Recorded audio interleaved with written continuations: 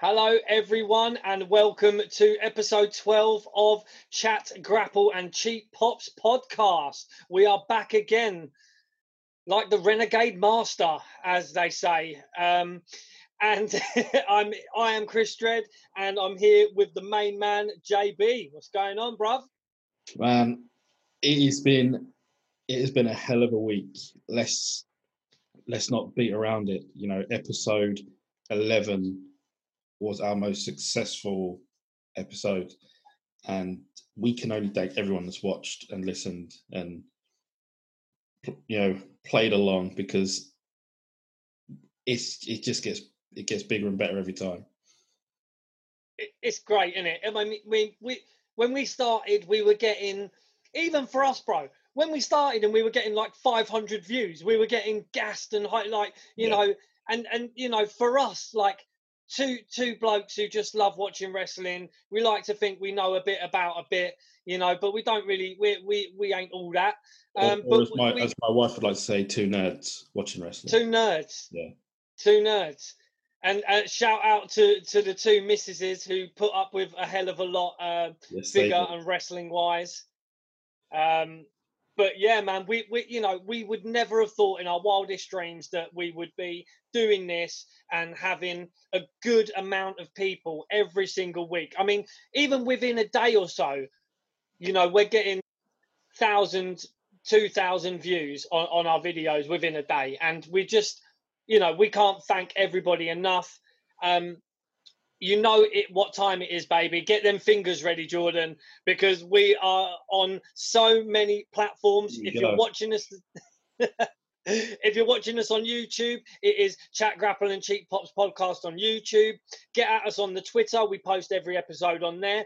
But we are also on Podbean, Spotify, Deezer, Castbox, iTunes, Apple Podcasts, Google Podcasts, Stitcher, Listen Notes, iHeartRadio, TuneIn Radio. Dude, I was round at my father-in-law and mother-in-law's the other day, and they had like a little Amazon Echo thing, and this made me happy beyond belief, right? Went in there and I said, Alexa, and it went bling, bling, and I said, go to TuneIn Radio. And then it went to TuneIn Radio, and I said, play Chat, Grapple, and Cheap Pops podcast. And it said, Chat, Grapple, and Cheap Pops podcast, episode 11, WWF Survivor Series. And I was like, yes, looks like we made it. Like, it's fantastic. We're in the system now. Amazon Echo have got us. Yeah, baby. There ain't no getting away from us, man. JB and Chris Dredd, your broadcast journalists. And we've got a weird treat today. It's, we spoke about this just quickly before we started recording, and it's not a bad show. It's not a bad show, but it's a mess of a main event, real mess.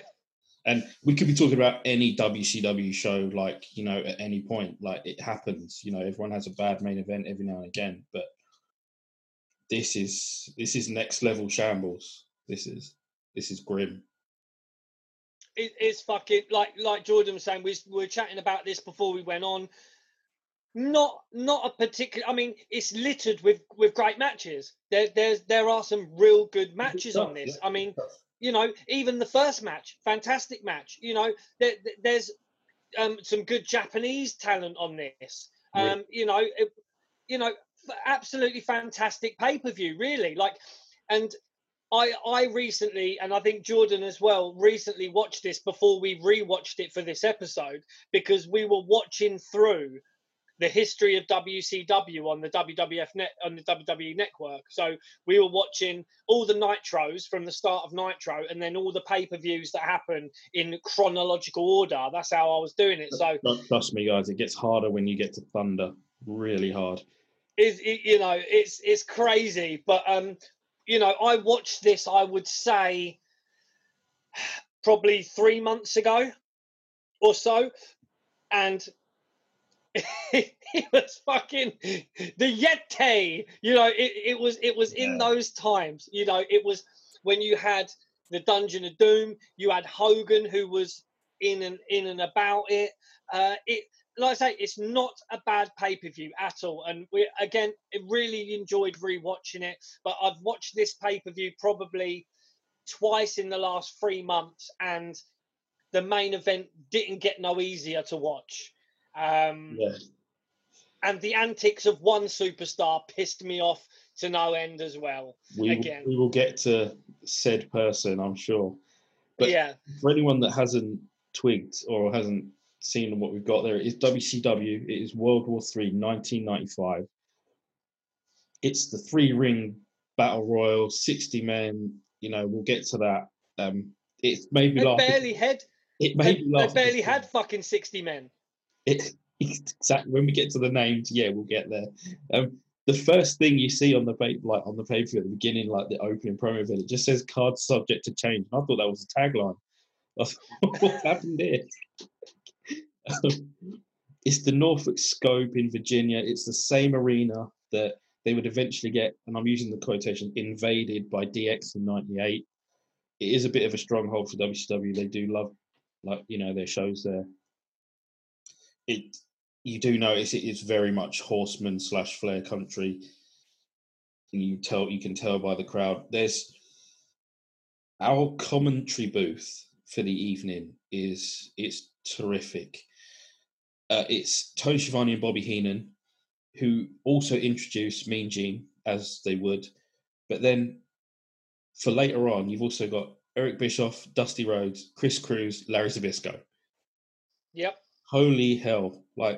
That's a lot of announcers for one show. Actually, we have Mike Tenay also. Mike Tenay joins us. Yeah, he does. Yes, for a Japanese match, which, may I add, the Japanese match is very, very important in this pay-per-view as well. Extremely important. Not necessarily for WCW, but in Japanese wrestling terms, it was very important. It is. Tony Schiavone predicts that Hogan's going to win. Bobby picks Randy Savage, and Tony shoots him a look. Should we talk about it later? Well, no. The thing what Bobby does, and Bobby is fucking great at it. He basically flips from. He says to Tony, pick a winner right now, and then he says, right, I'll have to go with Hogan. He goes, oh, but you could go for this. I'm going to go for this guy, and then I'm going to go. Actually, I might go for this guy, and then I might go for this guy. And he's like, well, pick a winner, man. He's like, well, no, I'll tell you later. He says, I'll tell you later. You know, so yes, the first name to come out of his mouth was Randy Savage, and Tony shoots him a death stare. I noticed it straight away. Yeah. Bobby also picks the Giant and Ric Flair, and it's a little bit of the start of the pay-per-view chatter. But you can also chat live with superstars on CompuServe. Yeah, I've got that as well. Yeah. Anyone knows what CompuServe was? Give us a shout. Well, maybe I think you was probably a bit too young for that, fam. 1995, yeah, I was 8, so I know the internet. I was 13. Yeah, the net was starting to make its mark. I know about CompuServe. I did have a little smile. And this is November 26th, 1995. So pretty much the same day as Survivor Series. This would have been, because this is Thanksgiving. Well, I'm not sure if Survivor Series continued to be that Thanksgiving night thing around that time in 95, but the times would have been close. Would have been very close. Yeah. And also, anyone who didn't catch our last episode, it was Survivor Series. So just check that out. Yeah, you can catch that on YouTube and the 984 podcast websites that Chris mentioned about 3 minutes ago. We don't even open with a match. We open with Mean Gene. He's with Macho Man Randy Savage, Hulk Hogan in black. He's sort of flirting with the dark side, and Sting.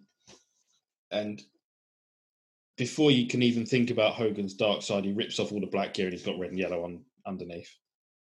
That's it. No build. He just rips it all off and he's back in red and yellow. He's going to burn the Dungeon of Doom or something. I got to be honest, Hogan's promos around this time are pretty weak. It was the same played out bullshit. It was the same listen here, brother, blah, blah, fucking, you know, pythons, you know. But the thing is, they do bring up the rag sheets. We'll get, you know, they, you know, they're saying Savage doesn't have an injury. It's a pretty lively crowd here already. They seem pretty into it. And Hogan, is holding a dirt. He calls it a rag sheet. It's clearly a dirt sheet. I'm hoping it's Meltzer's.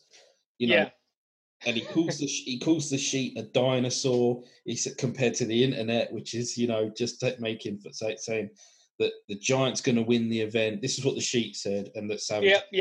Yep. And Savage says he's not injured, and you know, Hogan saying, you know, I'm going to win the World War III Battle Royal.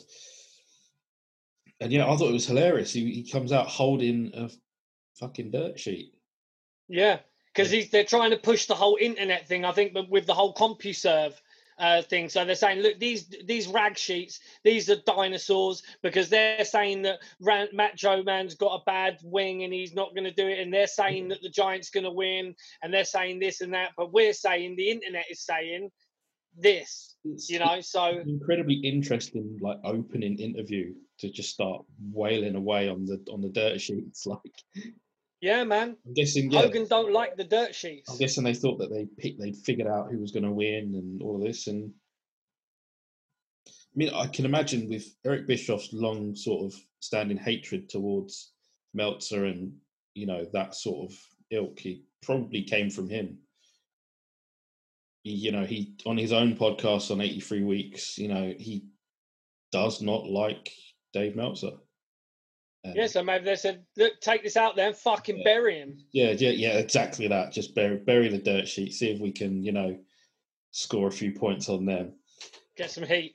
Yeah. Well, they do get heat because they set fire to Hogan's outfit here. You know, it looks like Sting's trying to put it out. What's going on? Yeah, it's a bit crazy because I think the fire gets a little bit out of control. It starts off with Sting squirting a little bit of like lighter fluid. It's like, you know, one of these guys that thinks they can do a barbecue and just keeps squirting loads of like lighter fluid all over, and it goes up like a leaking gas pipe. But I think it gets a little bit out of control. And even Mean Gene is like, oh, you know, we're burning the bloody place down. It's not. The only interesting part is the dirt sheet thing. Like, it's not a great promo. We get a promo vid, you know, of what's been going on with. Well, not even a video really. It's just a clip from the WCW Saturday Night with DDP and Johnny B. Bad. The television title's on the line. It is DDP with the Diamond Doll, or his wife at the time, Kimberly, against our champion. I'd forgotten that Johnny B. Bad was a television champion, so this was fun and new for me again.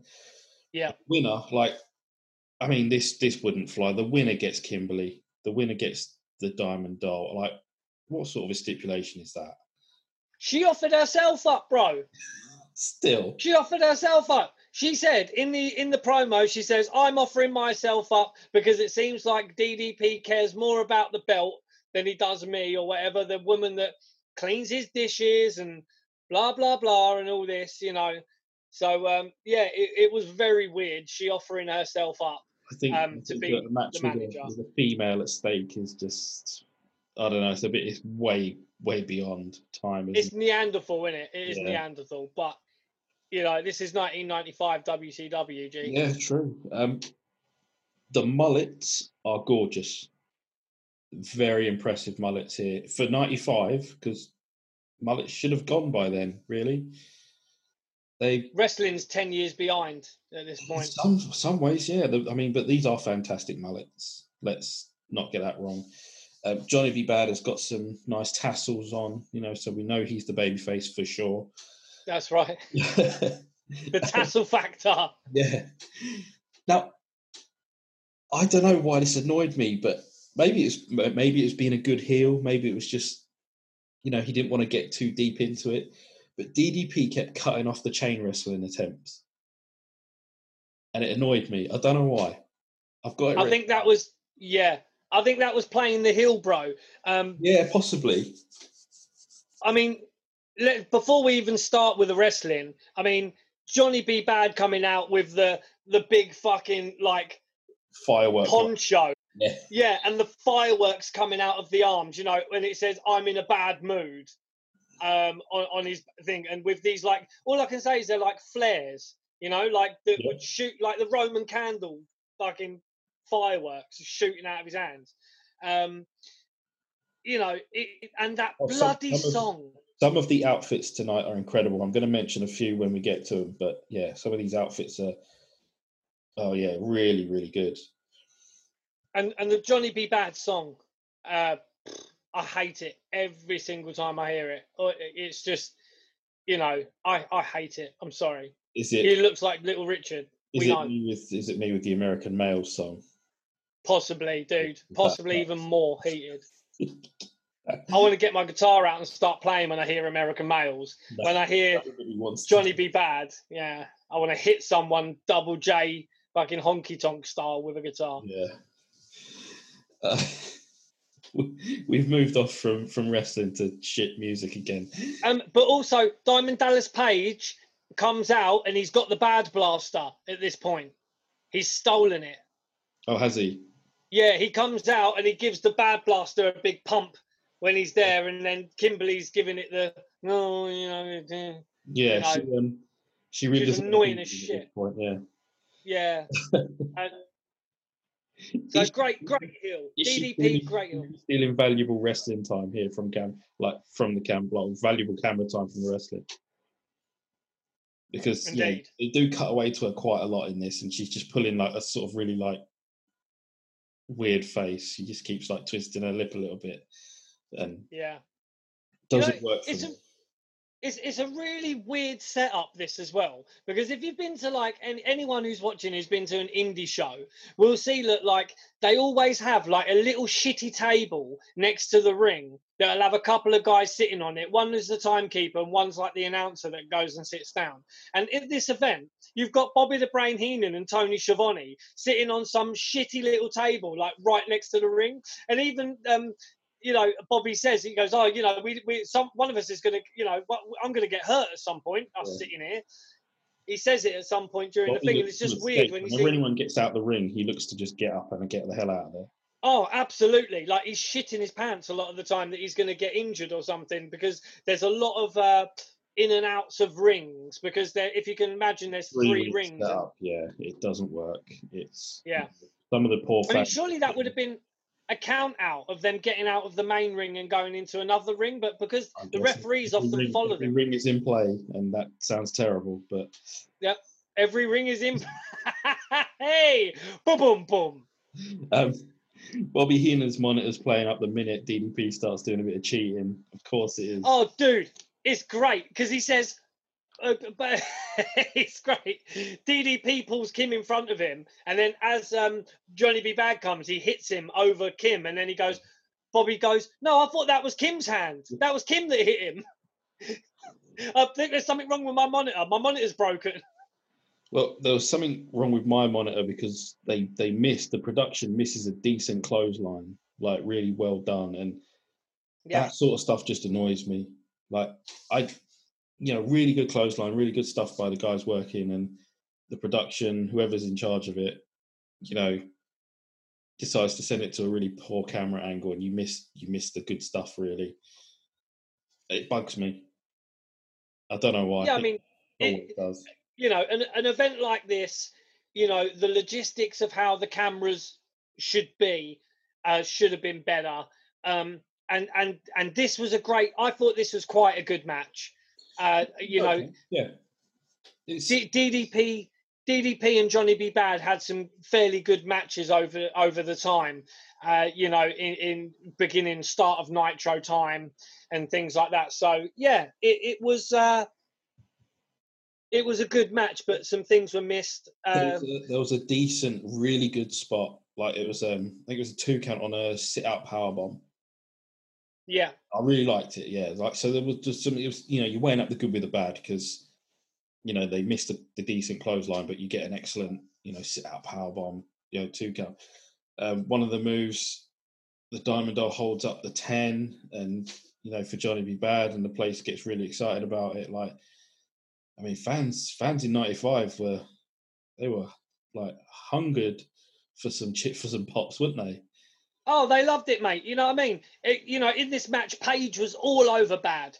Paige was all over him. He was beating the snot out of him for a long time. Then Bad had a little comeback, as you say. Kim holds up the 10+ sign, and then you've got Bobby Heenan just talking brilliantly. He's going, "Oh, if she leaves Paige, she's going to have to get a job. That dress is getting repoed.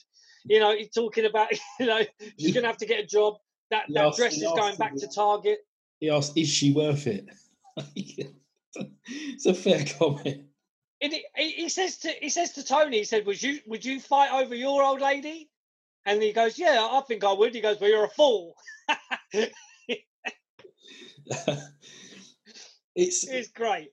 It's a decent back and forth sort of thing. Event like gets to a good spot, and we get a slingshot leg drop. That's hard to say. And Johnny B. Bad gets the win, and we get some of that sweet music again. You're missing the Bad mood over the top, which was really good as well. Oh, to the outside, flip over the top, really good. Yeah, which does set up the slingshot leg drop. Yeah, it does. I thought it was a really good match. And even to her credit, Kimberly on the outside, she was saying, "Look, I've never seen a contest like this before," and it was a back and forth contest. It was, for a starting match, absolutely brilliant. I thought. Before WCW got to having cruiserweights open their shows and just tear the house down, this was a good opener. Yeah, and you can't really fault it. Like it's got everything you need. It's got a slightly lesser championship on the line. It's got a little bit of a decent backstory to it, something that people can sink their teeth into. And I don't mind this one. It was good. Me and Gene's in the aisle, and he's gonna plug his hotline, and straight away he says there's a WWF steroid scandal update on the hotline. It's great. You at the end of this match as well, though, because you're missing what happened at the end basically she gets in the ring, because obviously the stipulation is if he loses, she has to go with Johnny B. Bad. So she gets in the ring all coy and all this kind of thing, and then he just gives it that, and then she gives him a hug and whatnot. And then let's be honest, it wasn't Savage and Elizabeth at WrestleMania 7. It was nothing. It was nowhere near anything like that. For Bobby Heenan's comment alone, dude, she thinks she looks like a 10, and he's got an IQ of 10. It's just premium Heenan. Cut, that's it, bro. But Tony wouldn't cut him off like Gorilla would. It's true. Tony would just let him go. Like, will you stop? Yeah, Gorilla would always cut him off, and get back to the rest. So how long after this would Kimberly be the booty babe? Wouldn't be long after this, because in my chronology of Nitro, as going forward, she was with Johnny B. Bad not very long at all. So she was with Johnny B. Bad, and then she was the booty babe. But then we remember she comes back to WCW with Diamond Dallas Page later on in the NWO time. Yeah, that because of the new. They wouldn't be back on TV together until like 97. Yeah, and she was the booty babe after this. Not long after this as well. So Kimberly took a bit of time out from this as well. We just can't escape the Ed Leslie gimmick box, can we? No, we can't, dude. No, we're going to get to it later as well. We do get to it as well later on. Fuck me, do we? So, like you said, sorry, Johnny B. Bad wins, holds the title, but before they meet Gene Okerlund in the aisle, Gene's going off about his his hotline, and he's saying the WWF steroid scandal. There's a late breaking story in the New York Post, and I actually forgot to Google what story that would be and who it would be that they were dropping in the proverbial dog poo. But that was a bit ruthless, wasn't it? Well, the hotline apparently always was a bit ruthless. Obviously, we obviously, over here, we never got a chance to listen to any of Gene's hotline stuff, but he He was always dropping little bits of beats. Someone's gone from World Championship Wrestling. Someone's, someone up north is doing this, that, and the other. He would always sort of give him a little shake. Yeah. Spoilers. You know what I mean? Yeah. Jean is with Johnny B. Bad and Diamond Doll, or Kimberly, however you want to refer to her now. Although this was fair enough. Johnny B. Bad says he's going to respect her and give her the choice. He's given her, the choice to decide whether she's going to manage him or not. And she's got until the next night on Nitro to do it. Yeah, you've got a night. I'm not going to Pepe Le Pew ya, but make your fucking mind up quickly, love, because you've got until tomorrow. Oh, yeah. This next match is not very good. I mean, yes, the pay-per-view is has some good stuff, but this takes us back to one of our earlier episodes, it feels like, where we had the Carson City Silver Dollar on a Pole match thing. Yeah. Because this is a taped fist challenge, which is hard enough to figure out. And it's Big Bubba, or, Ray Traylor, Big Boss Man, however you want to describe him, against Hacksaw Jim Duggan. And before you can even get going, Heenan is ripping the Duggan family apart. Absolute gold from Heenan again. Heenan was the highlight of this match for me. Yeah. His quips, he rips into his grandmother, his dad, the whole family. He's like, there's a long line of Duggan tape fist champions. It's great, He even says his grandmother was a tape fist champion and had 3 less teeth than him. Yeah. We get our cheap pop of USA chants, which we've unanimously agreed that they are cheap pops when you shout USA at the top of your lungs. Oh! Yeah. See, now Ho, I don't think is a cheap pop, but USA is. I'll go with that. Yeah. Heenan says that he'd pummel Jim Duggan so bad that his eyes would be straight. Yeah, it reminds me of a line from Friday After Next, or Next Friday. Have you seen Next Friday? Yeah, right? Next Friday, yeah. When he's talking about Debo and he's got his brother there, and he's like, "I'll bust your ass like Craig did, knock your fucking ass straight." And they blatantly stole that from Bobby the Brain Heenan. Possibly, yeah. It's a brawl, and it's not a good one. This is how bad it was. The camera got too close, and Big Bubba's missing punches. Oh, dude, I clocked that as well. He made sure the one that he showed light on afterwards, he actually hit him, and because they actually say in the commentary booth, "Oh, he connected with that one," basically saying he fucking missed with that last one. And I just I'm already complaining about production with that clothesline in the first match, and now they're getting in really close on ridiculously light punches in a taped fist match. Well, that's all they're doing is punching. Yeah, right. Yeah. You've got them jamming each other's heads in between ring posts of the 3 rings. You've got them going into the next ring and jumping between rings and whatnot. And even Heenan goes, "Why do they keep going to the outside?" He's like, "Hey, do you know what that thing is there? The thing with the ropes?" Yeah. He's just telling them, "Get back in the ring." Like, why does everyone always come out to the outside? He don't like it. I think, but it's great. I think this is pretty close to around the time where he got grabbed by Pillman. And he got swearing on the air, doesn't he? He does, yeah. Well, that was Night of Champions, I think. Yeah, that was a clash, wasn't it? Clash of Champions. Yeah, that's right. I think Pillman grabs him and he shouts, "What the fuck are you doing?" or something. Yeah, jumps out of his seat like he's just shat himself. Yeah. But he says to Tony, "Yeah, have you ever been hit with a taped fist?" He says, "No." He says, "I'll tape up and waffle you one later if you want." It's an ugly mess. Great stuff. Let's be honest. Bubba tries to tape Duggan to the rope. It doesn't. It goes round like on one loop, and Duggan's got to pretend like he's stuck there, like he's been chained up. It's bad.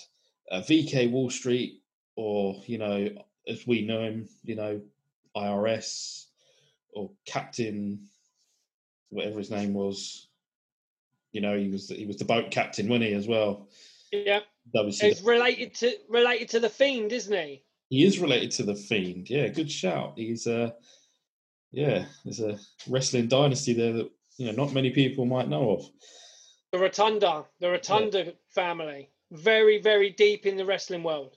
So VK Wall Street comes out, Duggan waxing with the 2x4, but in the midst of that, the chain that Wall Street brings out just happens to fall into the hands of Big Bubba. And Heenan says, I think a fan threw it in. Bubba uses that chain to hit Duggan and gets the win by a knockout, and it is awful. Again, sorry, bro, but the highlight of this match is Bobby the Brain Heenan. Yeah, he says, Duggan's mum was Irish, his dad was an Irish setter. It's Heenan all day long. This match for me. And I mean, I feel bad because when we get to Big Bubba, like this has happened a couple of times now. We're seeing him in these wacky gimmick matches that just have no payoff. They're just rubbish. I mean, he gets busted open with the tape actually on the top of his head, before the win. But then it's a really weird finish as well because Bubba gets the chain and then he gets like a 10 count. So there's no pin in this take fist match. It's a knockout match. Yeah, it's a knockout match. And then as Bubba's getting out, he's like, "Tell him how great I am, Bobby. Tell him how great I am, Bobby." He's like, "You're great. You're great." Mean Gene is with the, at the time, 11-time world champion, Nature Boy Ric Flair. And I get the feeling that Chris is going to do something funny. Woo! Nature Boy! For those that cannot see this, Chris is sporting a beautiful blonde wig, which is fashioned into a hairstyle of Ric Flair.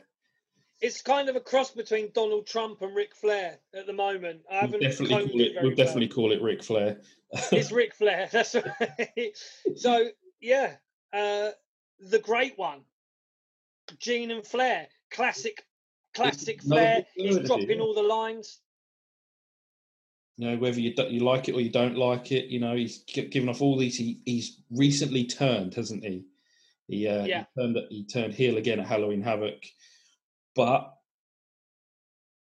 the problem with Flair in 1995, much within 1996 when we spoke about it at the Bash at the Beach review we did, he's a legend.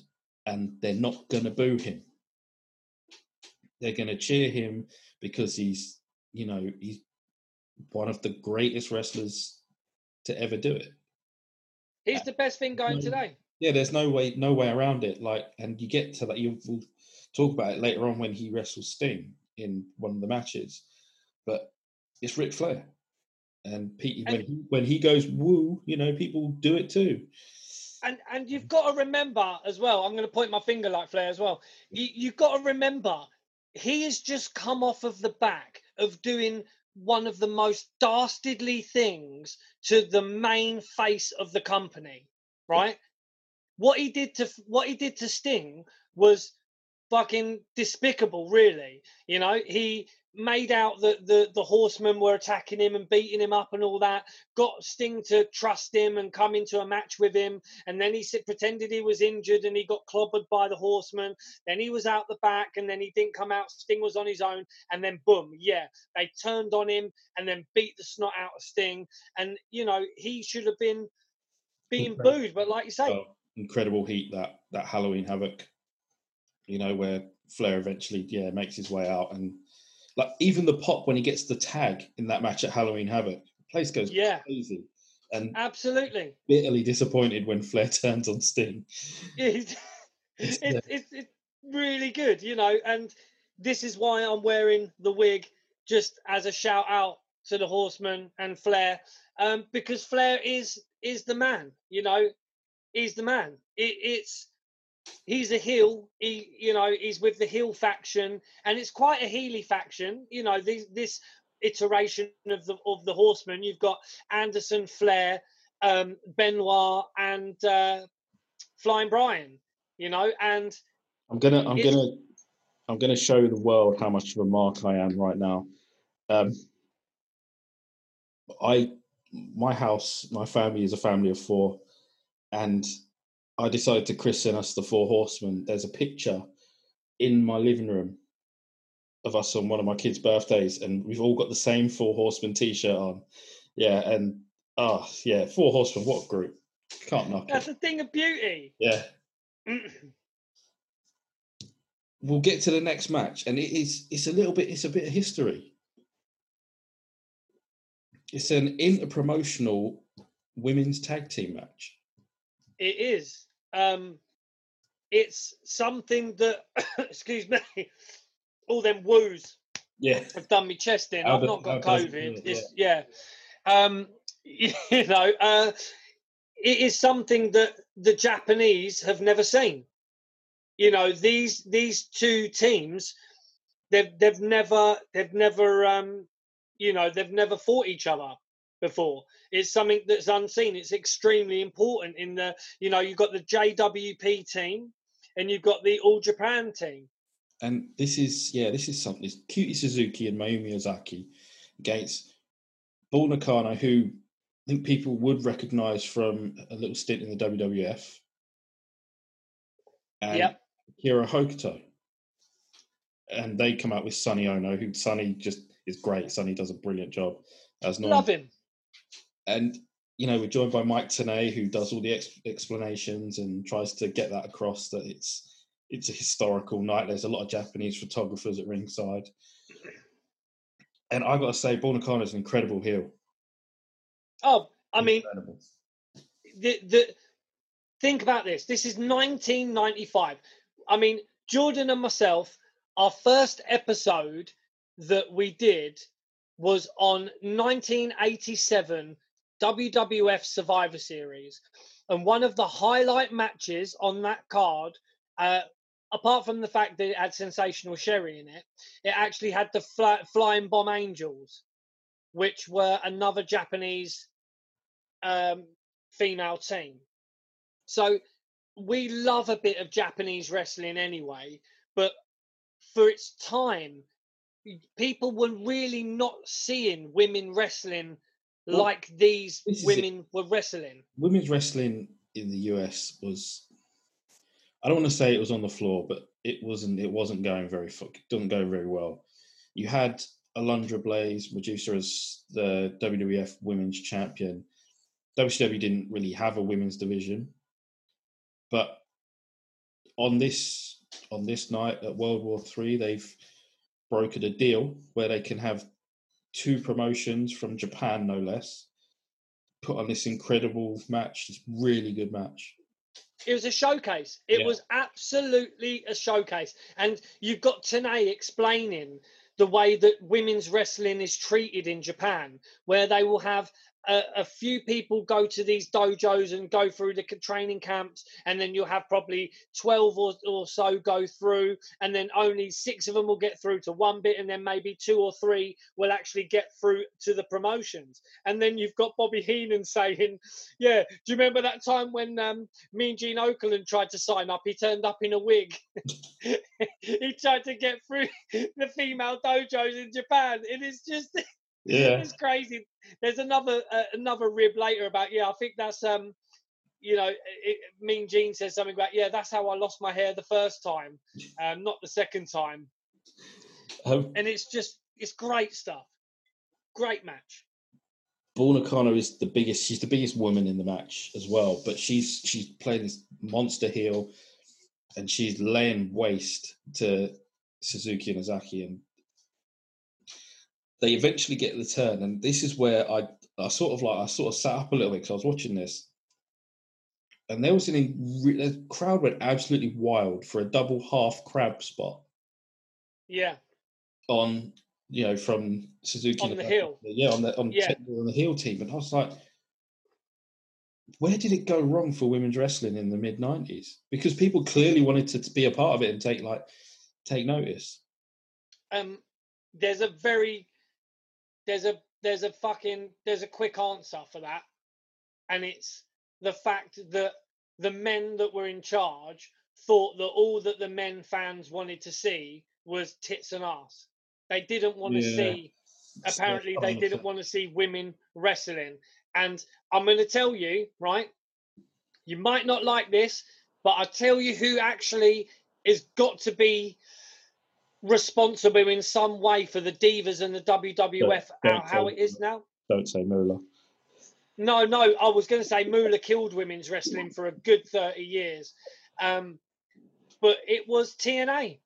It was the TNA Knockouts division. Had some absolutely fantastic wrestlers. Had some absolute. Yes, we're talking. Look at his face. Look at his little face. Anyone who can see this video podcast right now can see Jordan's little face. I mentioned TNA, and he's got like slapped ass face. Listen, right? And he's paid. I reckon Impact and TNA, Dixie, they're all paying him a little bit of a backhander on the side. Dude, I ain't getting that Dixie Carter money, bro. I ain't getting that Dixie Carter money. What I will say is, he's holding the dirt sheet as well. I can see it. I've got the dirt sheet. I've got the rag sheet here, brother. This is a fucking dinosaur.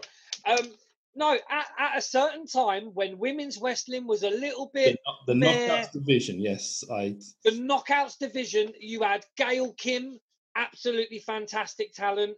You had Awesome Kong. You had Angelina Love, Velvet Sky. You had Mickey James in there. TNA's women's division was great. Are we looking past that era of I think it was around about 2002 and maybe a little bit further on with Trish Stratus, Lita, Jazz, Victoria, Marley Holly? Are we going because... Well, no, because we're not. No, I agree. That era there, but what actually happened, the problem was, that was, I would say, you're correct, that is the early resurgence of women's wrestling, okay? So you had, but still, it was a little bit, they still had the bra and panties matches. Yeah. They still had that kind of cat fight. And then the problem was, once you got out of the Lita, Trish Stratus kind of era, the Jazz, the Ivories, the Victorias, the Jacqueline, you had the divas that couldn't work, and the divas. Did TNA not have that then? The divas that couldn't work? Yeah, there was a couple that couldn't work. But that you had that WWF went too far with the models. You know what I mean? Yeah. There's a story, dude. And I tweeted something on Twitter, and it was to do with the whole speaking out thing. There was a model that started wrestling for WWF, WWE, and she ended up killing herself. And the papers, her legal affidavit papers, she made a statement about something horrific that happened to her on a US Army base. Oh, where Ashley Massaro, yeah. Was it Massaro? Yeah. Yes. She was part of a group of women wrestlers who, they weren't wrestlers, bro. They were brought in, they were models, and they were there for the face and the boobs and the bum, and they were made to wrestle, and they did this and this. So women's wrestling has been very much a roller coaster of, like you say, great late 90s, early 2000s. Then it went a bit modelly, and then I think TNA brought it back again with the knockouts. Have to remember that the WWF made Sable their women's champion over fucking Luna Vachon. Yeah. You know what I mean? And Luna, bless her, she lived it, man. I would have loved to have seen Luna with the strap. would have loved to have seen her wipe the bloody floor with Sable. And yes, I know Brock is probably listening to our podcast. You know, come see me, Lesnar.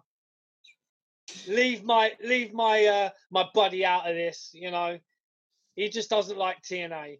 But let's bring it back. Let's all right. Sorry. So this match, and women's wrestling should have moved further on from this, and it didn't. Absolutely. And I mean, I would love to know who was to blame, just so we could call them out on it, but we won't. We won't know who was to blame. I don't think Eric Bischoff was probably to blame on this. I mean, he would have seen the reaction they got. It was these people. The crowd were completely invested in this match, dude, and any fan of wrestling would be watching this, and it was quite obvious who the faces are, and it was quite obvious who the heels were. Very easy. But I'll tell you one person who really impressed me in this, Akira Hokuto. Yeah. She was, some of the moves she was doing, some of the high-flying stuff. I mean, Cutie Suzuki and Osaki were a great team as well. Worked really well together, like you say, the old double Boston Crabby kind of thing. Yeah, just like really made me like. I was into it. Nakano missed the moonsault, which impressive. In any there was the era, there was the great half Nelson suplex as well. There was an absolutely great move. That was Hokuto, I think, doing that. It was brutal. Brutal it was really good. I mean, and you had at one point you had Bull Nakano on the floor taking like 6 foot stomps from the top. Yeah. In a row, dude. And the crowd was hot on this, man. And this is the thing. There was no reason whatsoever that women's wrestling couldn't have kept going. Of course. Kept the momentum. There was the talent there. And these 4 ladies really, really, they in a way stole the show, really. I mean, it was wrestling wise, it was an absolute masterclass, mate. It was, we obviously hope that people listen to this podcast and watch the event, but I really hope people do, because as much as we said the main event was a bit dog shit, it was littered with really good matches. There was a good 2 or 3 really, really good matches on this card, mate. Really, really good. And yeah, we should. It's difficult, like, because we're gonna have to move on from it, but like it's baffling as to why it never moved on. Hokuto and Nakano hit a Doomsday Device. And then Nakano hits a famed guillotine leg drop from the top. Yeah. I mean, that looks brutal. It's impressive. Really good. Yeah, and they get the free count, and it's a brilliant match, and it's definitely a well recommended match to just for that. Just go back and watch that.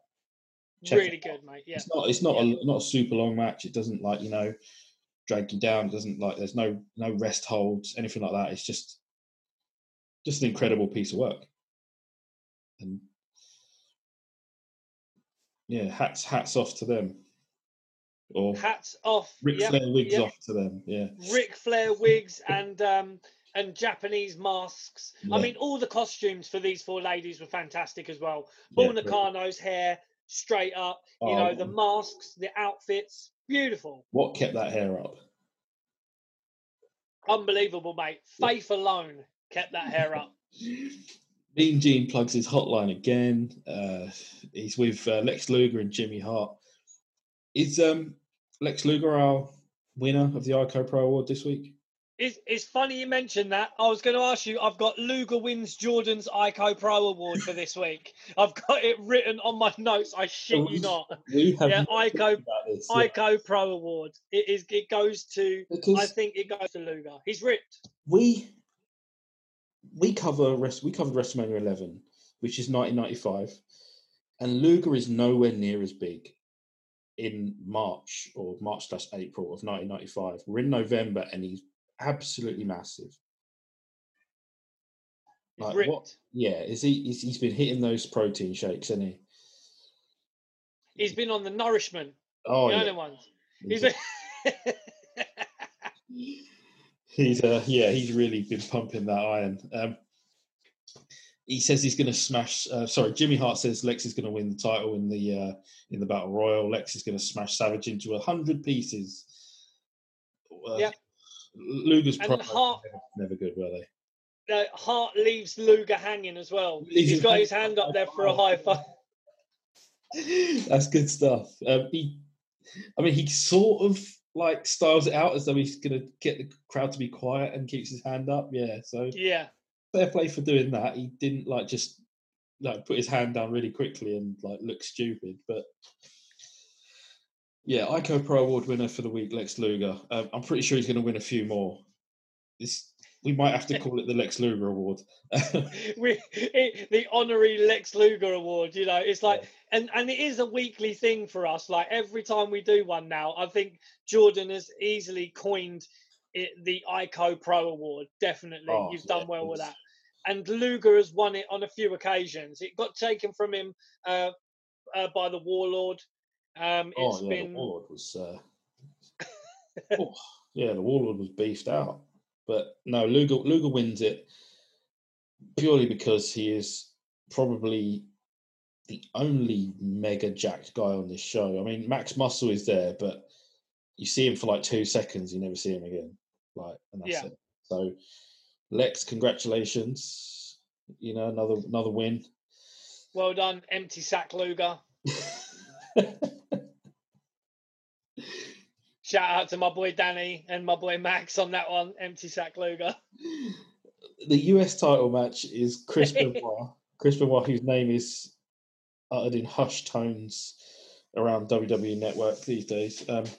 Benoit against Kensuke Sasaki, who is our US champion. He beat Sting 10 days before the event in Japan. And Sasaki's got Sonny Ono in his corner.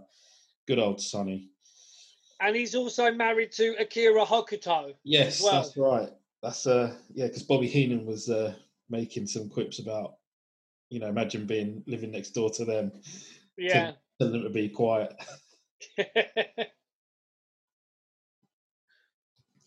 This match, it's not bad, but the crowd are asleep. Yeah. And that annoyed me. Yeah, because Kensuke Sasaki is an absolutely fantastic performer. He's great. He actually tag teams with Hawk from the Legion of Doom when he's in Japan. Yeah, they were the Power Warriors or something.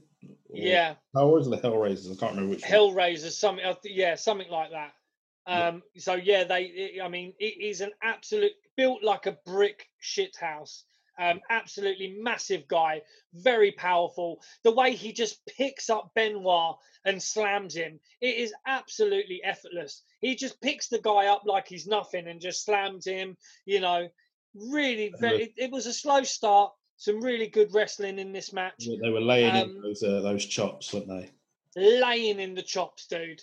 And it was that I mentioned some chops later on in another match that is coming up. Yeah.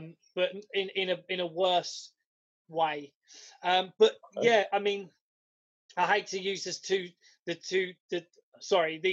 next words in the same sentence, but there's a great suicide dive by Benoit. Yeah. Yeah, sorry, dude. He almost hits his head on the rail, doesn't he? Yeah, he does. It's the way he comes flying out with some right force. Can we call it a tope suicido, or is that the same thing? Yeah, it's the same thing, man. There's no getting away with it. If Benoit does a suicide dive, we have to call it that, unfortunately. But it was a great one. He nearly smacks his head on the rail. But it's a great move. Bobby Heenan, Bobby Benoit, Canada's greatest athlete, and that's got a knock on Brett, isn't it? It has to be, yeah.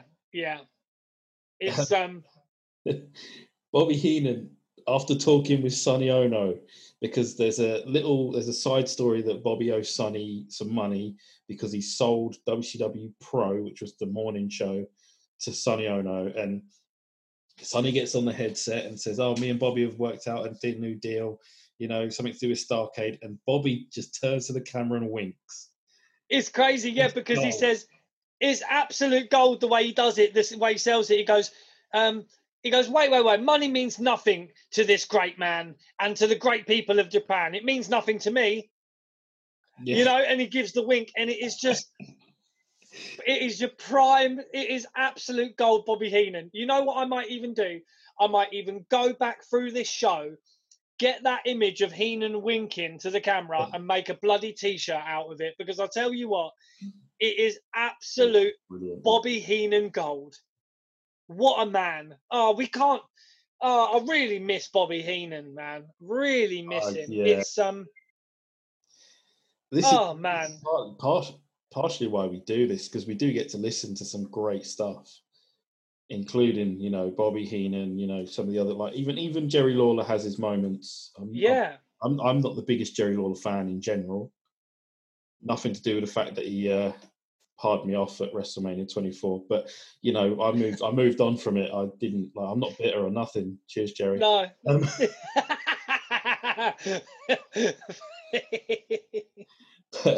Yeah, we go back and we listen to some of this. It's absolutely, even Jesse the Body had some great stuff. Oh yeah. But yeah, we continue. There's the flying headbutt. I winced when I saw that. You know what? I've got a little something I want to say about that. There was a great reverse pile driver, weren't there? Where basically got it up and then they reverse pile driver, and then if anybody here has seen the Dark Side of the Ring, the Chris Benoit Dark Side of the Ring, on Vice, sorry, on Vice, yeah, and actually on Channel 4 in the UK if you want to watch it. I think I don't know. Is the second season up yet? Not sure. Possibly, but basically, in that documentary, they talk about this move, and they talk about all of the people that have done this flying headbutt move. Like they even said, you know, the Dynamite Kid even said to Benoit, I'm sure, like, don't do it, bro. Don't do this move. And this is coming out of the mouth of his son. You know, he's saying, look, they told him don't do this move because it will fucking kill. It will kill your neck. It will damage you. You know, and everybody who has done that flying headbutt from the top has, in some way, shape, or form, either ended up being crippled or damaging themselves really, really badly. It is something that you're literally just, you know, you can't. I mean, does it look good? Yeah. It looks. I mean, good, like, it doesn't. Yeah. It doesn't look good, if you know what I mean. Like, there's just too much. Like, it's too much risk. Something like I tell you who I prefer. I prefer Bam Bam Bigelow's. Bam Bam Bigelow did a nice headbutt that like falling. He almost fell into it. He didn't dive. That's correct. Yeah, he like fell into it, but because he's a bigger dude, he was more shoulder bumping it. Yeah. Or, you know, he wasn't basically landing on his head. There was more to it. Yeah. But yeah, it was tough to watch. I winced because you can see Benoit wincing when he does it. This one, it was it was the old sharp intake of breath. Yeah, it was one of them ones. This is a little thing that bugged me in the match, because it's an okay match. Like, it felt like it was just getting good, and then we get like this sort of spike body slam driver type thing. The Michinoku driver. It was like a Michinoku driver. Like a Michinoku driver, yeah. And Sasaki gets the win and retains the US title. And I mean, I felt bad for him because the crowd was snoozing on this, and I thought this was where the crowd was. It probably just sort of peaked and just would fall away, but they wake up later on, which doesn't. Yeah, some crowds baffle me, but they went. Yeah, they obviously had a little popcorn and bathroom break during this. Maybe it was after the women's match.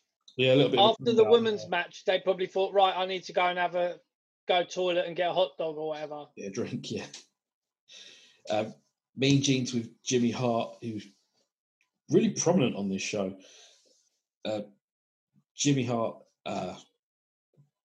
Kevin Sullivan, and the Giant. And fuck me, Sullivan's a lousy promo. Yeah, I mean, at this time he was Booker as well, weren't he? He bores me, and I hate to. I hate to dump on people because we love wrestling. We love talking about how much fun we have. But Kevin Sullivan is a snoozer. I don't get it. The guy's like the same height as me, like 5'6", and he's. I think you've got an inch on him, bro. You got an inch on him. He's giving it the Billy Biggin, like to Hogan and all of those people that tower over him, and oh man, just it doesn't work for me. This whole demonic, little bit of paint. He's wearing red and yellow as well. Like, what's the point? You ain't Hogan. They even mentioned that the only man that ever wears red and yellow will be the Taskmaster. Taskmaster, what is he like? What is he in, like some stupid computer game show or something? Like, even the games. Games Master. That is a quick shout out to the Games Master show from the UK, I reckon. Great stuff. I'm giving a plug to a couple more things later on as well. Jimmy Hart says they're not scared. Giant starts ranting and raving. Giant is clearly the star of this pay-per-view on the heel side anyway. And it doesn't work for me. Like, Sullivan, is he booking it? Yes. He's already had his run-ins with Pillman, or has he had the run-in with Pillman yet? I'm not sure. It comes slightly later because that's when Woman and Elizabeth are involved with the Horsemen. Yeah. But I mean, it's slightly annoying because they say, "Oh, he's the uncrowned champion," because the Giant, because the Giant beat Hogan. Hart had power of attorney. Signed a contract. I'll stop you there for a second. They make a lot of outlandish claims about the Giant in this show, and one of them is that he's the uncrowned champion. The other one is he's the son of Andre.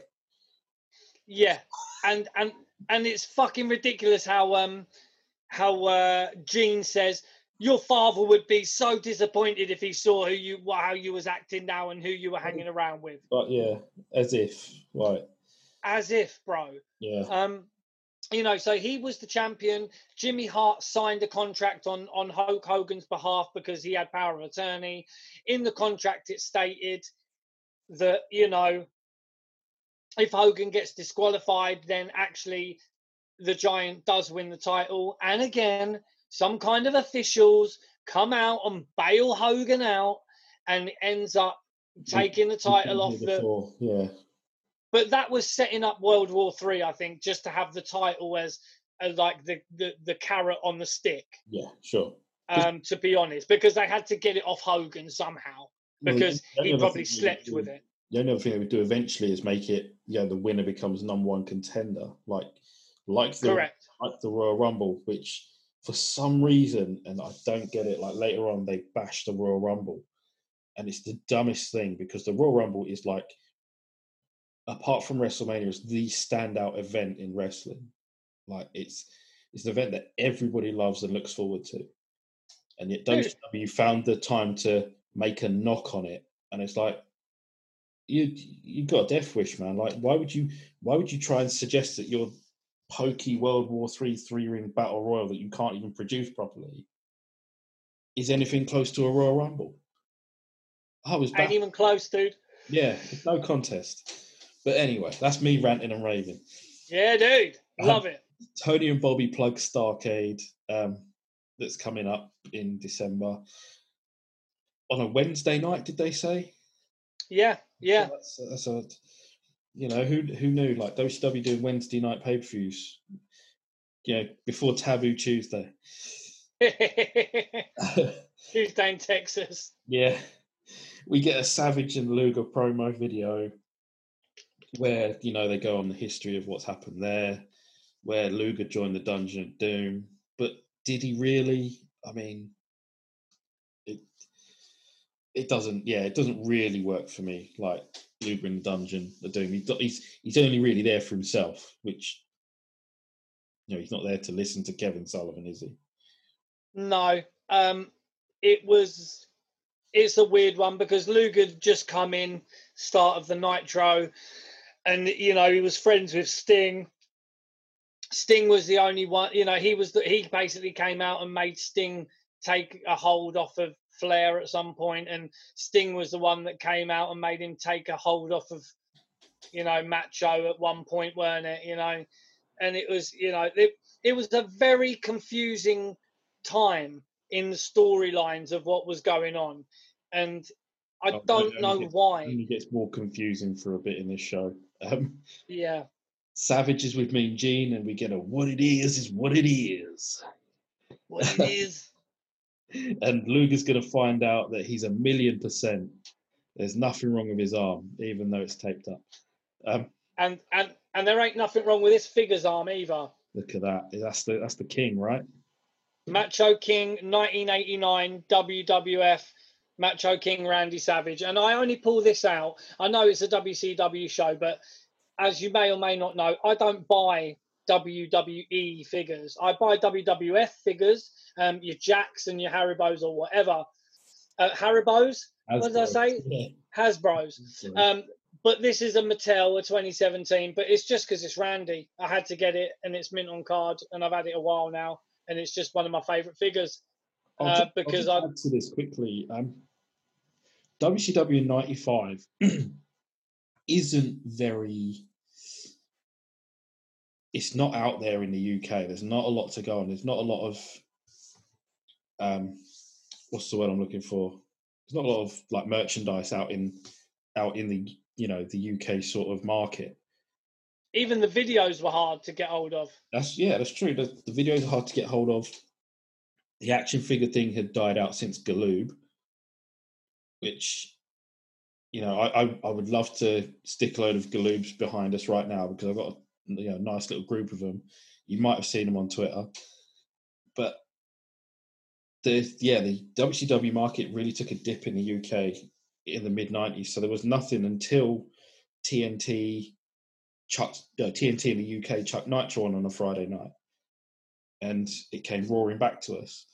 So it's it's difficult to get any sort of UK based sort of memorabilia from the mid-90s until probably I'd say 96. Yeah, you've got the late 80s, early 90s stuff up to about 92, where we could get the sticker albums.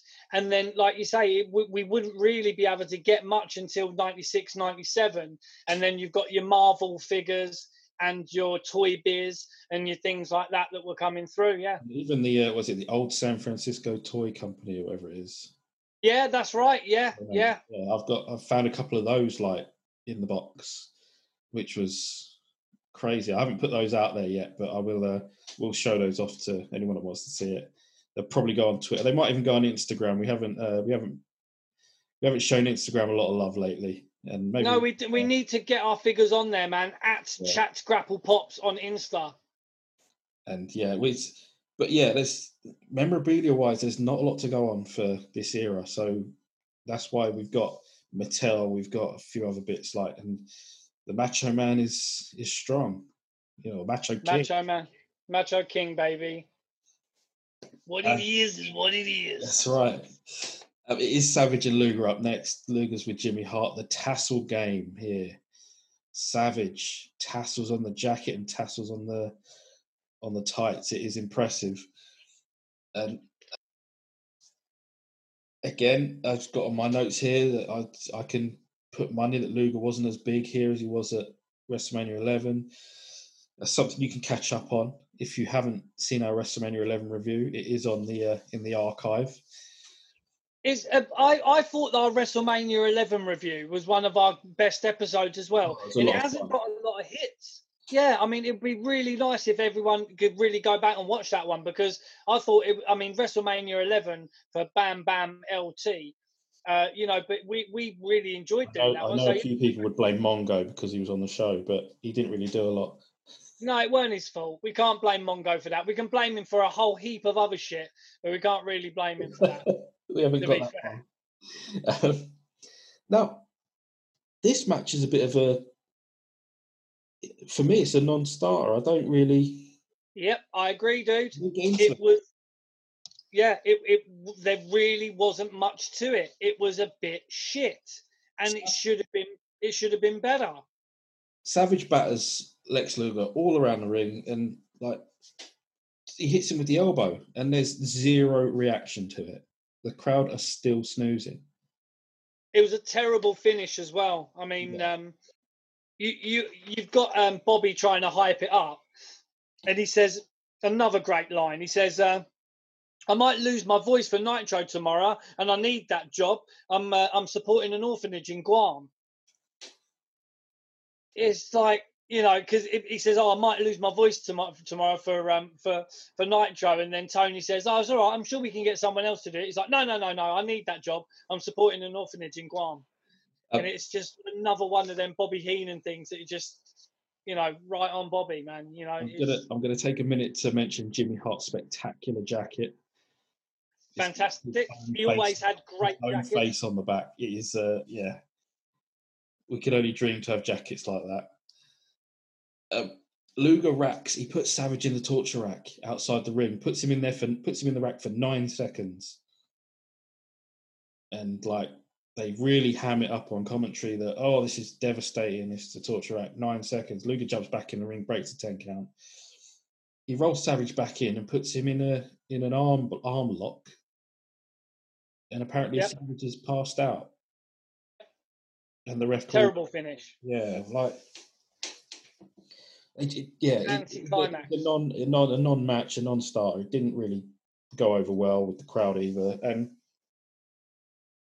Luger won't let go of this devastating arm lock that Savage is sleeping to. And Sting comes out to talk him out of it and make him let go. And it doesn't go over well. I mean, the crowd react to see Sting because it's Sting, and he's, for me, the top guy in the company. But that's for me. That's my judgment on that. And you would think, with Savage now being a kip and out of it, that he wouldn't make it to the Battle Royal. We would be wrong.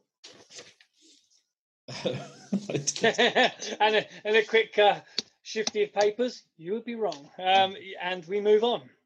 There's a video promo for Sting and Flair, and this is my notes here that just says all I took from this is that people were clamoring for a babyface Ric Flair.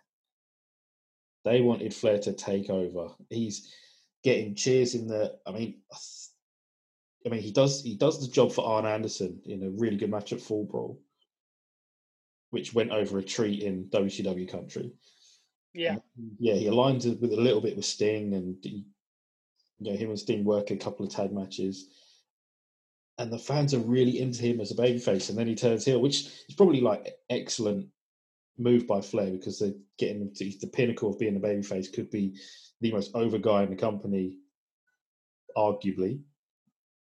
More over than Hogan. Hogan's not getting those cheers. Yeah, the Ric Flair cheers are just something else in that sort of that WCW sort of catchment area. Like they love the Four Horsemen, they love Flair, and they love him to bits. And it's just So maybe him turning heel on Sting was a stroke of genius. I don't know. But we get to the match, and Ric's purple robe. I've got Flair looking perfect in purple. Yeah, and I'm gonna say this about Sting. It gives it a bit back with the gold, blue, and white. It's a beautiful. He's looking phenomenal. Yeah, his great jacket, very sparkly. The tassel factor is through the roof. Yeah, tassels on the jacket. Yeah. They start off. Flair runs into Ring 2, and the fans in that area of Ring 2 go absolutely mad. He's strutting in ring 2. Yeah. He's fucking. He's just. He's begging. That's great. Him. And I mean, would we be exaggerating if we said these two wrestled over 1,000 times? I mean, close to it, dude. I mean, the amount of times they did wrestle, we were allowed to exaggerate. It was, I mean, yeah, it's weird. But there's also another weird thing that happens in this match. Two people show up at ringside and kind of take a little bit away. I don't think they take away from any of this. I think they just sort of stroll out and go and sit further back. I don't think it takes anything away from it. No. I mean, I like both of the characters. Don't get me wrong. I mean, it's should we tell them who come out? Yeah, we can do. I've just got this bit here, like that. Yeah, could Sting and Flair have worked with their eyes shut with each other? Yes. Possibly. Flair will always say that Steamboat is his favourite opponent, but I mean, how many times did he work with Sting? Like, it's loads. They're just it's so smooth, even for someone who, like, when they said, "Oh, Sting couldn't work" and all that rubbish. It's they just work together beautifully, and I got no problems in watching them over and over again. Heenan's the main cheerleader for Rick. He even lets off a woo. Like he does woo, yeah. And this is the problem with Flair in the mid-90s. He's getting cheers. It doesn't work. Flair being this big heel, because he's just, I know it's Ric Flair and you can say what you want about him, but he's too damn likable. He is. He's got too much charisma. Yeah. Even though, Sting is no selling his chops, dude. He's no selling the Flair chops, and Flair is still getting pops and that. Like, it's, even I gotta be honest, I always liked it. I always liked the part of the match where Sting would no sell the chop. I thought it made it, it's nothing like Hogan no selling a Vader bomb or something like that. Or a tombstone. Yeah. That is beyond ridiculous. Like, Sting no selling something like a chop or a punch or something like that, just, it works perfectly. But yeah, he's not overdoing it. He's not no selling, a tombstone. But Hogan. Yeah, this the fans have woken up. They've come alive for this. Their alarm clocks went off because they realised that Flair and Sting were out and it wasn't Lex Luger. Yeah. And yeah, we get a comment from Bobby Heenan because Sherry and Colonel Rob Parker turn up. They walk out together. They have a little kiss and then they walk back and go and sit down. It's funny. Tony says, "Yeah, I think they've got an announcement," and Bobby goes, "No, she can't be," as if she's pregnant, and it's just off the cuff stuff, man. It's really good. Well, when they first walk out, Heenan says it looks like the top of a wedding cake. Yeah, it's great. And yeah, it's like Sting's selling those chops. They're working really well together. Flair hits a low blow on Sting, and Heenan calls it a nerve reaction. Yes, great. I've got that written down as well. It's like, no, it's nerve. And this is where Heenan also says, because Flair grabs a chair, and then the referee pulls it off Flair, and then Heenan's like, no, someone's got to do something. I could get hurt down here. Yeah. It's good stuff. Flair obviously does it week in, week out at this point. He knows how to work a knee over. The chop block is executed perfectly. Good stuff. And he puts on the figure 4 and he slaps Sting in the face. And that wakes Sting up. Sting, he gives up on selling the figure 4 and comes alive. The fans they're really into this. And this is where I'm going to stop and ask you a question. Go. Is Sting better than Hogan? Oh, dude, you asked me this question, I think, because I have been known in our previous episodes to be a little bit meh on Sting. You have. Because I see Sting and Hogan as similar kind of characters, where they're the face of the company and Is Sting better than Hogan? Wow. It's subjective, I suppose. Is he a better wrestler? Probably. Oh man, tough question, dude. Me personally, I don't know, man. It's such a tough question, mate. I would say I preferred watching Sting's matches. He's had better matches with people than Hogan has. So yeah. So I'll apologise to you now for it, or I'll just wait and just see where it goes. Yeah, I mean, no, I prefer watching Sting to Hogan, probably. Yeah.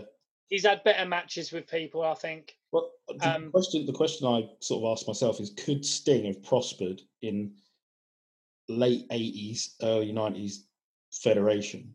And the answer is easily yes. Easily, yes. I mean, he knows how to work a crowd. He's got a great promo. He can definitely work in the ring. Dude, I think him and Warrior would have been a great tag team in those days, and they could have feuded and stuff, and then one of them could have been great and the other one would have been shit like the Rockers. Yeah, Sean. Yeah, sorry, I had to ask that question to you. No, and it's a fair one because they are similar characters, but I just think on the scope of it, Hogan's matches were very, very similar all the time. And I know I've said previously, this match is just another Sting match. And his matches can be very formulaic where he does the same things, but Sting has a more varied, he has had better matches with different types of people. And I think maybe because he's had quite a good matches with Flair as well. He has had some good matches with the man. I'm going to shout out Ric Flair's his engine as well, because even towards the end of the match, he's still charging around. He's working at 80 miles an hour. It's just non-stop. And they said he could work 60 minutes standing on his head, and you got to believe him. Flair just does not stop, and it's a hell of a work rate. And anyone who's been in a ring will tell you wrestling ain't easy. You can be blown up in 5 minutes, dude, in 3 minutes. Yeah. You do a few, these guys make it look easy. And the fact that they're having matches and then going on to this World War III, 60 men, 3 rings, 3 giants, 1 battle royal, man, these guys, the fitness level of these guys. Yeah. And they partied hard. I mean, we'll get on to partying later on, because I've got a little bit where I need to ask a question whether someone was on the powder, but yeah. Probably the answer is yes. I don't even need to fucking know who or when. Sting hits a superplex and puts on the Scorpion Deathlock for a very clean win. And yeah, again, just a really good match. We've had some bad ones and we've had some really good ones, and I liked it. It was a good match. Good match. Tony and Bobby talk about the condition of the guys who've already worked during the show. We get a video promo for the Battle Royal, and we've got, how we got to this point. We've already spoke about it already. There's the bit where it says the son of Andre, about the giant, and yeah. They're selling this 3 rings, 3 giants, but the giants are the Yeti, or the Yeti, yeah, the Yeti, I'll say it as they say it, the Yeti, the Giant, and Hogan. Yeah. Hogan's not a giant. He's a big dude, yes. Yeah. But, one-man gang's bigger than him. Yeah, the gang's in there as well. The gang, and he makes it through quite far and all. Hogan is with Mean Gene. He's showing off the pythons. Mean Gene's getting very excited. Oh, dude, he's like, show me the pythons. Show me him. Look at this man. He's not getting as excited as he does when Woman is around, but... I mean, who would, yeah. He pictured his tent. He's pole vaulting, has he? Hogan takes a little aim at Sting and Savage, and every man for himself. And this is where he rips on the Royal Rumble. And I just put here, okay, Hulk, like, you know, take your shot. It's not going anywhere. This match, I'm going to take a page out of Bobby Heenan's book when he said they were trying to compare Ric Flair's championship belt to Hogan's, and it's like comparing ice cream to horse manure, because the World War III Battle Royal is your horse manure, and yeah, you get the picture. Yeah, dude, yeah. He drones on. It's Hulkamania this, you know, the power of the Hulkamaniacs that, and I give up on it. I just thought, yeah, same old promo for Hogan. Blah, Dead. Yeah. Yep. Hogan's nameplate is still on the belt though when Heenan has it at ringside. It is, yeah, yeah. Feel the weight of this, Tony. And yeah, I saw that it said Hulk Hogan, and it's like, and if you're watching that live, you're getting worried that it's going back to Hogan. I mean, and you'd be forgiven to think that it would be going back to Hogan, because it's this, you know, repeated narrative that fucking wherever Hogan goes, he even calls it my belt, belt all the time. It's my belt. You know, and the years that follow, even right through to 99, he still has the belt. So, Ring 2 has Eric Bischoff and our director of Mudholes, Dusty Rhodes, as a team. And Ring 3 has Chris Cruz and Larry Zbyszko calling. But I have a problem with all of that, and I will get to it. But here we have the 60 men taking part in this battle royal, and I did write them down. I'm going to try and get through them quickly. I haven't got enough fingers, dude. You can't. Sorry. Can you get your toes up on there as well? I'll get my toes out. Yeah. Okay. In the order they walked out, it's Arn Anderson, Alex Wright, you know, Das Wonderkid, Brian Knobbs, someone called Ricky. I didn't. What, Bianca? Yeah, maybe. There's an EastEnders reference for anyone who watches that. Dave Taylor, representing the UK. He is apparently the Great Britain champion, Dave Taylor. Did he win? Did he win a tournament in Rio de Janeiro? Who knows? That's right.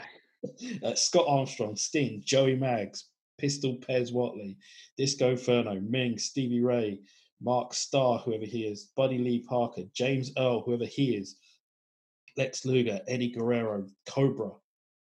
Who you ask? I don't know. The Giant, Paul Orndorff, Canyon. Canyon makes a rare appearance. Bobby Walker, again, not sure. Bobby Eaton's there, or Earl Robert as they call him. Earl Robert. Chris Benoit, Randy Savage, Marcus Bagwell. The Yeti, who looks like Scorpion from... He does. He looks completely different from the mummy outfit he was wearing. And you know, he looked like bloody Scorpion from Mortal Kombat. Yeah. Kurosawa, Hugh Morris from the Dungeon of Doom, Zodiac as well, Yes No Man, or from Ed Leslie's Box of Tricks, VK Winfrey, DDP, Scott Norton, Brian Pillman, Pitbull Pittman, Craig Pitbull Pittman. I'll get to him later. One Man Gang, Super Assassin 2, which made me worried then we didn't have a Super Assassin 1, but he gets to it. JL, which was Jerry Lynn under a hood. Bunkhouse Buck, Kensuke Sasaki, Mike Winner.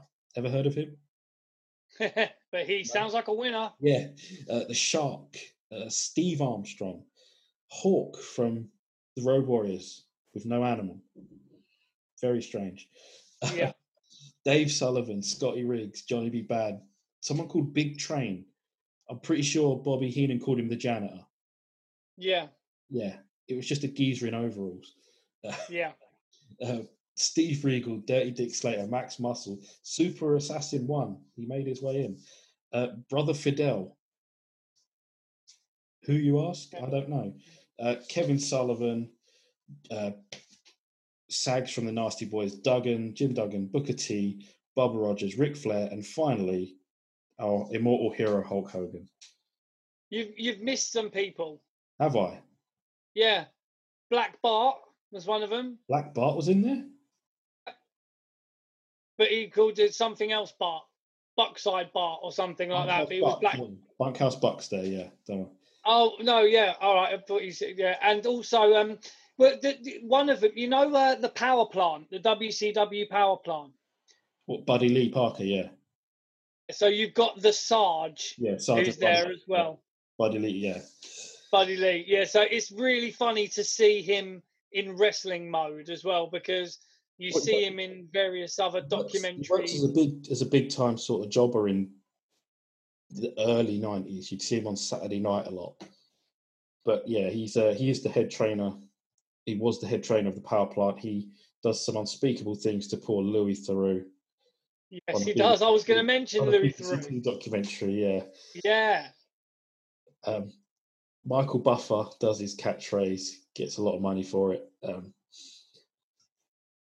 And here we go. And this is the first 3 words I've got on my notes.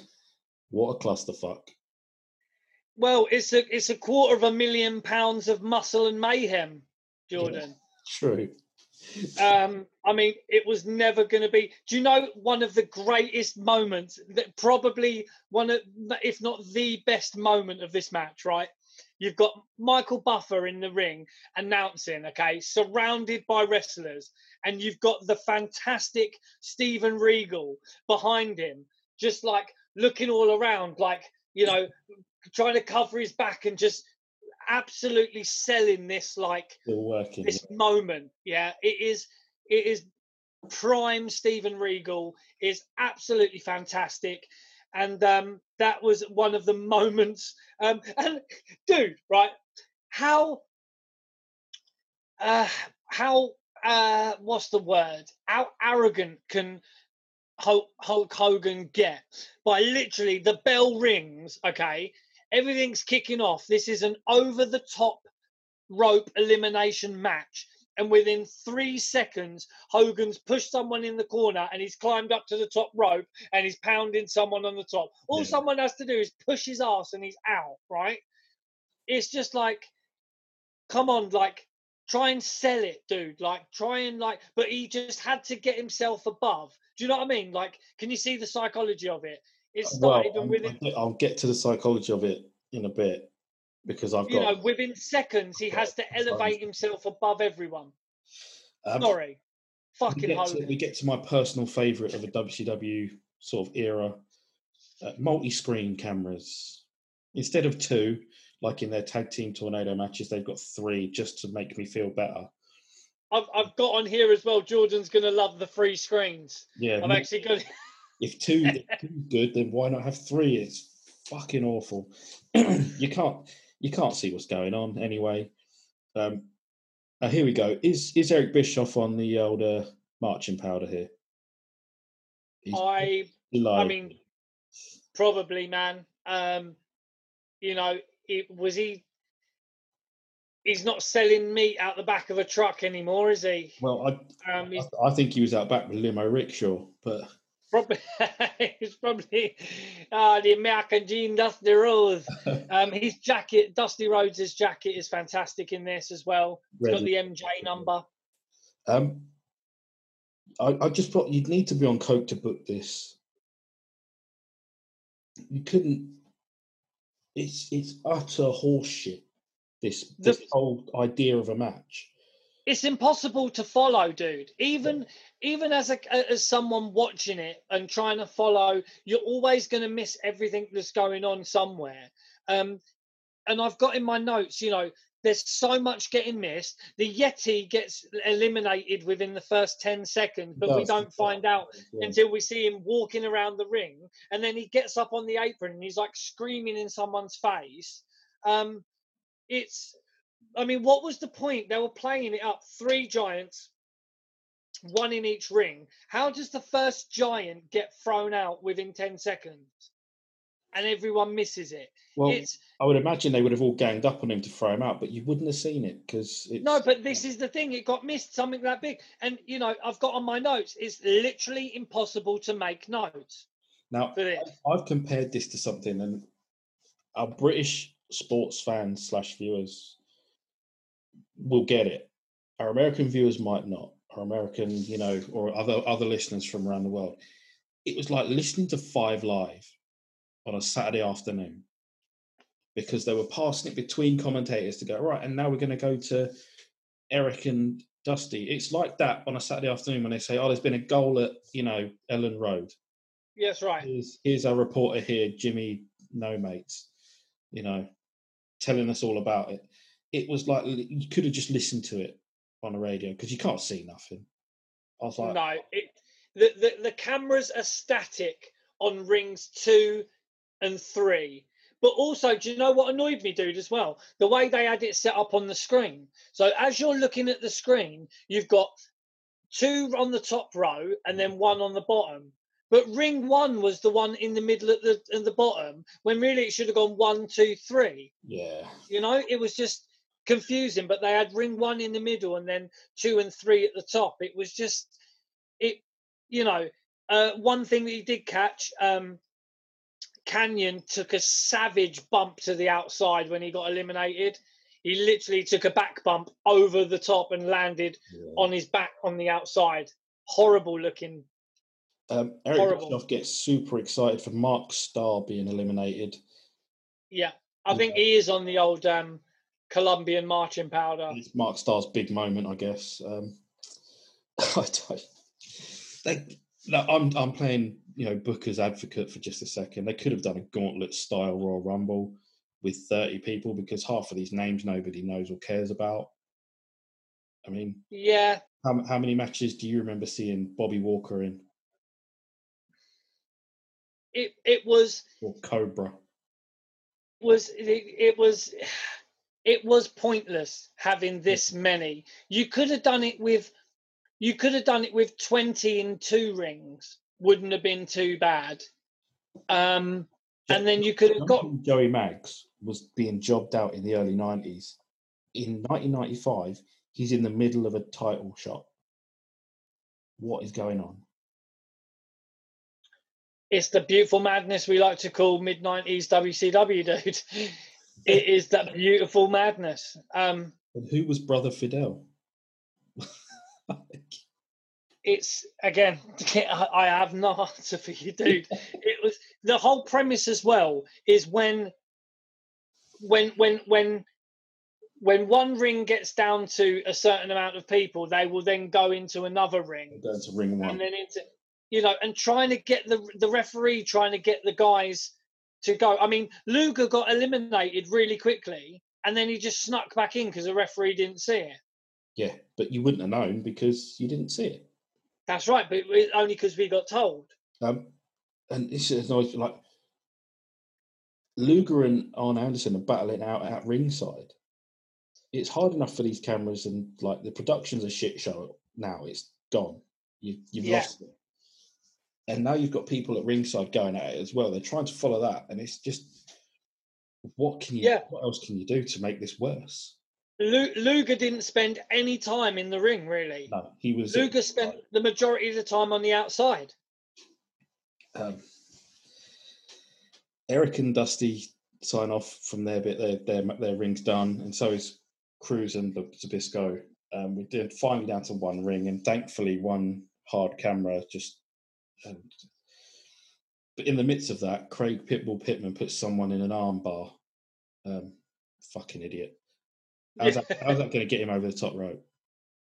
Well, there's a point as well where Eddie Guerrero does like a load of crazy moves where they're packed like sardines in the fucking ring. And you've even got Arn Anderson doing a spine buster on someone. But you've got Eddie Guerrero doing like drop kicks and landing on people and doing all these really weird moves and stuff in the ring where you've got no room to move. And it's like, I mean, fair play. It was good stuff, but there is a mention of Dave Taylor being the Great Britain champion. Who did he beat? The Queen. I'll take that. You've got to pin her or submit the Queen. Maybe it was Prince Philip. Who knows? Yeah. Scott Armstrong was stretched out. No idea why. Dude, but I was going to... This is a question I had for you. Do you know if that was legit or not? Because if it's not legit, what was the point in getting those EMTs out there? There was enough going on already. I think it had to be legit, bro. It had to be legit. But then again, if it was legit, You had, dude, you had, it was making me laugh, right? You had these fucking ambulance men, these EMTs coming down to put this guy in the stretcher, but then you had wrestlers like jumping over him and like doing crazy stuff, and like one of them almost gets a boot to the face where you've got stuff going on around the ring, and it's like, I thought it must have been legit because there was no reason. I mean, because we didn't see what had happened, and I thought maybe he did land dodgy on his neck or something outside or whatnot. On his neck or his shoulder or something. It looked like his arm. That's right. Yeah. Front, so I thought he might have. Yeah. So I thought, right, it must be legit. But if it was legit, then these guys are like literally fighting and brawling over the EMTs, and it's like poor EMTs, men just brawling around them. You know, it's like absolute mayhem. It was, dude. It was. Oh, dude, it was mayhem. And I just, like, what can you say about this? I mean, this is one of the. I mean, we said this about the Chamber of Horrors. This is one of the worst matches I've ever seen. Yeah, and the finish don't get no better. No, Bobby Heenan tries to guide us now. Bobby Heenan even points to the bottom left part of our screen to tell us where people are fighting, like.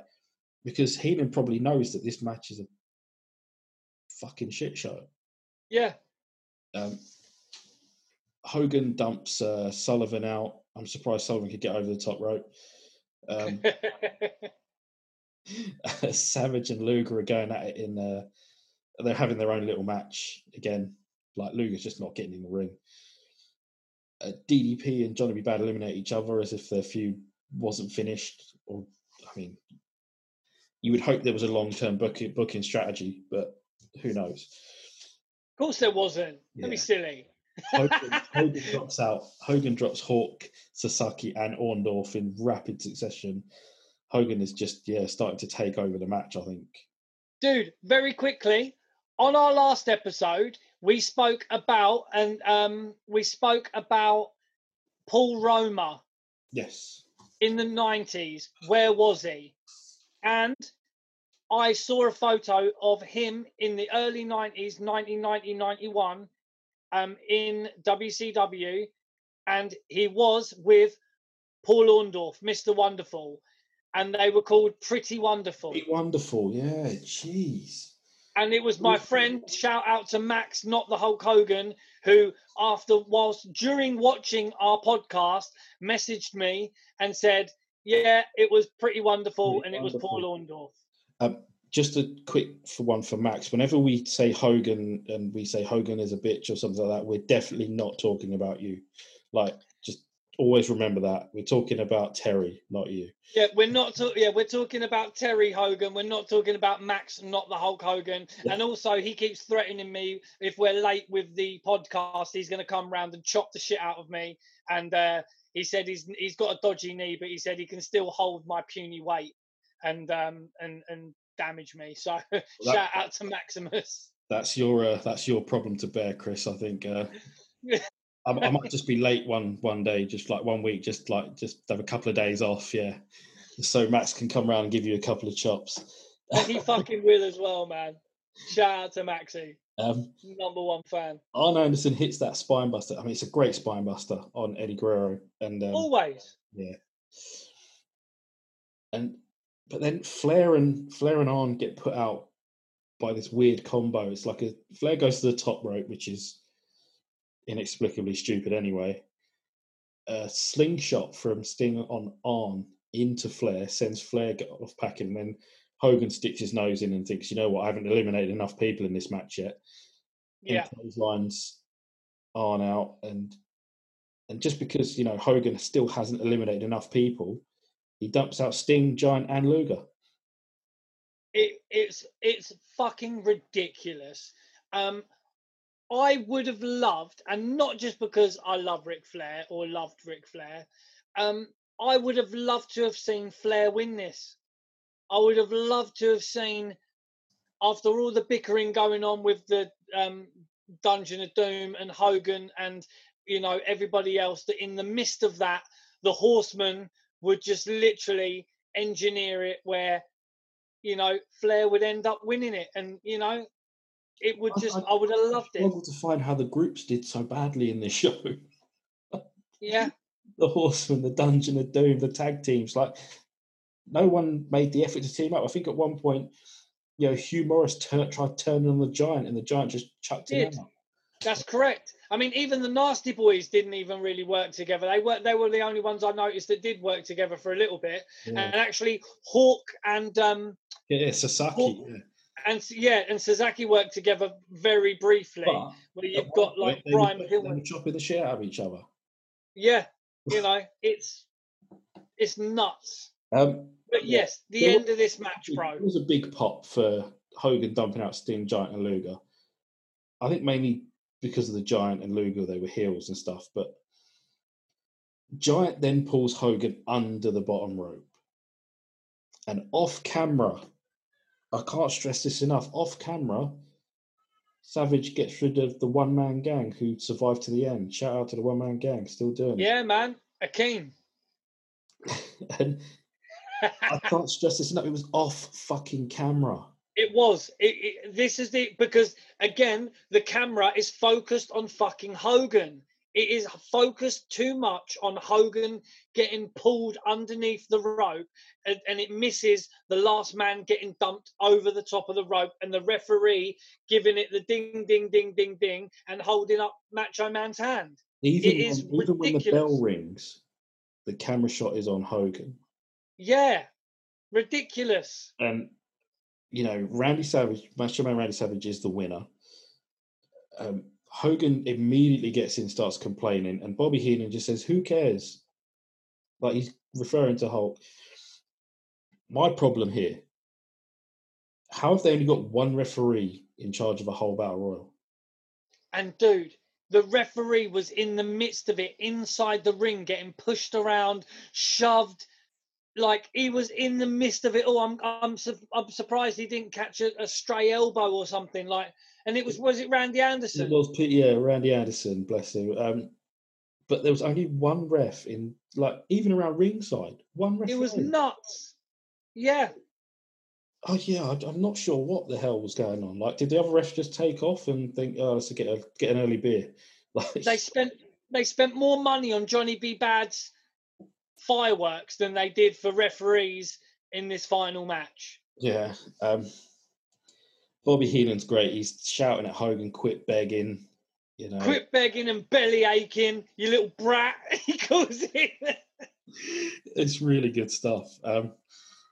We only talked last week about Hulk Hogan's complaining and being a bitch. Yeah. Here it is again.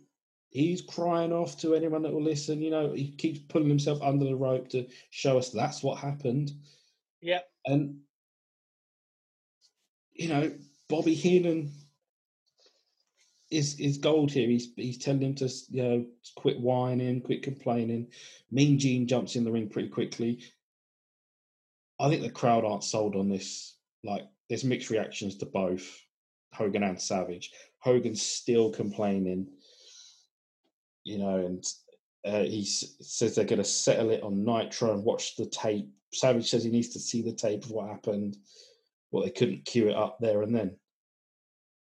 I mean, can you imagine for a moment how much of a pop it would have been if Flair would have won compared to this dead-ass ending of this?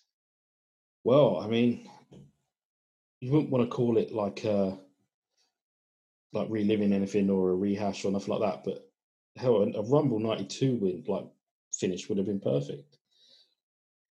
It still bugs me that Hogan's not even doing a fucking job in a battle royal. He's not. That's right. Going over a top rope. He's going under it. Like, give me a break. It's get over the top rope, man. I like WCW for many reasons, but one of the reasons is that they were never scared to let heels have gold.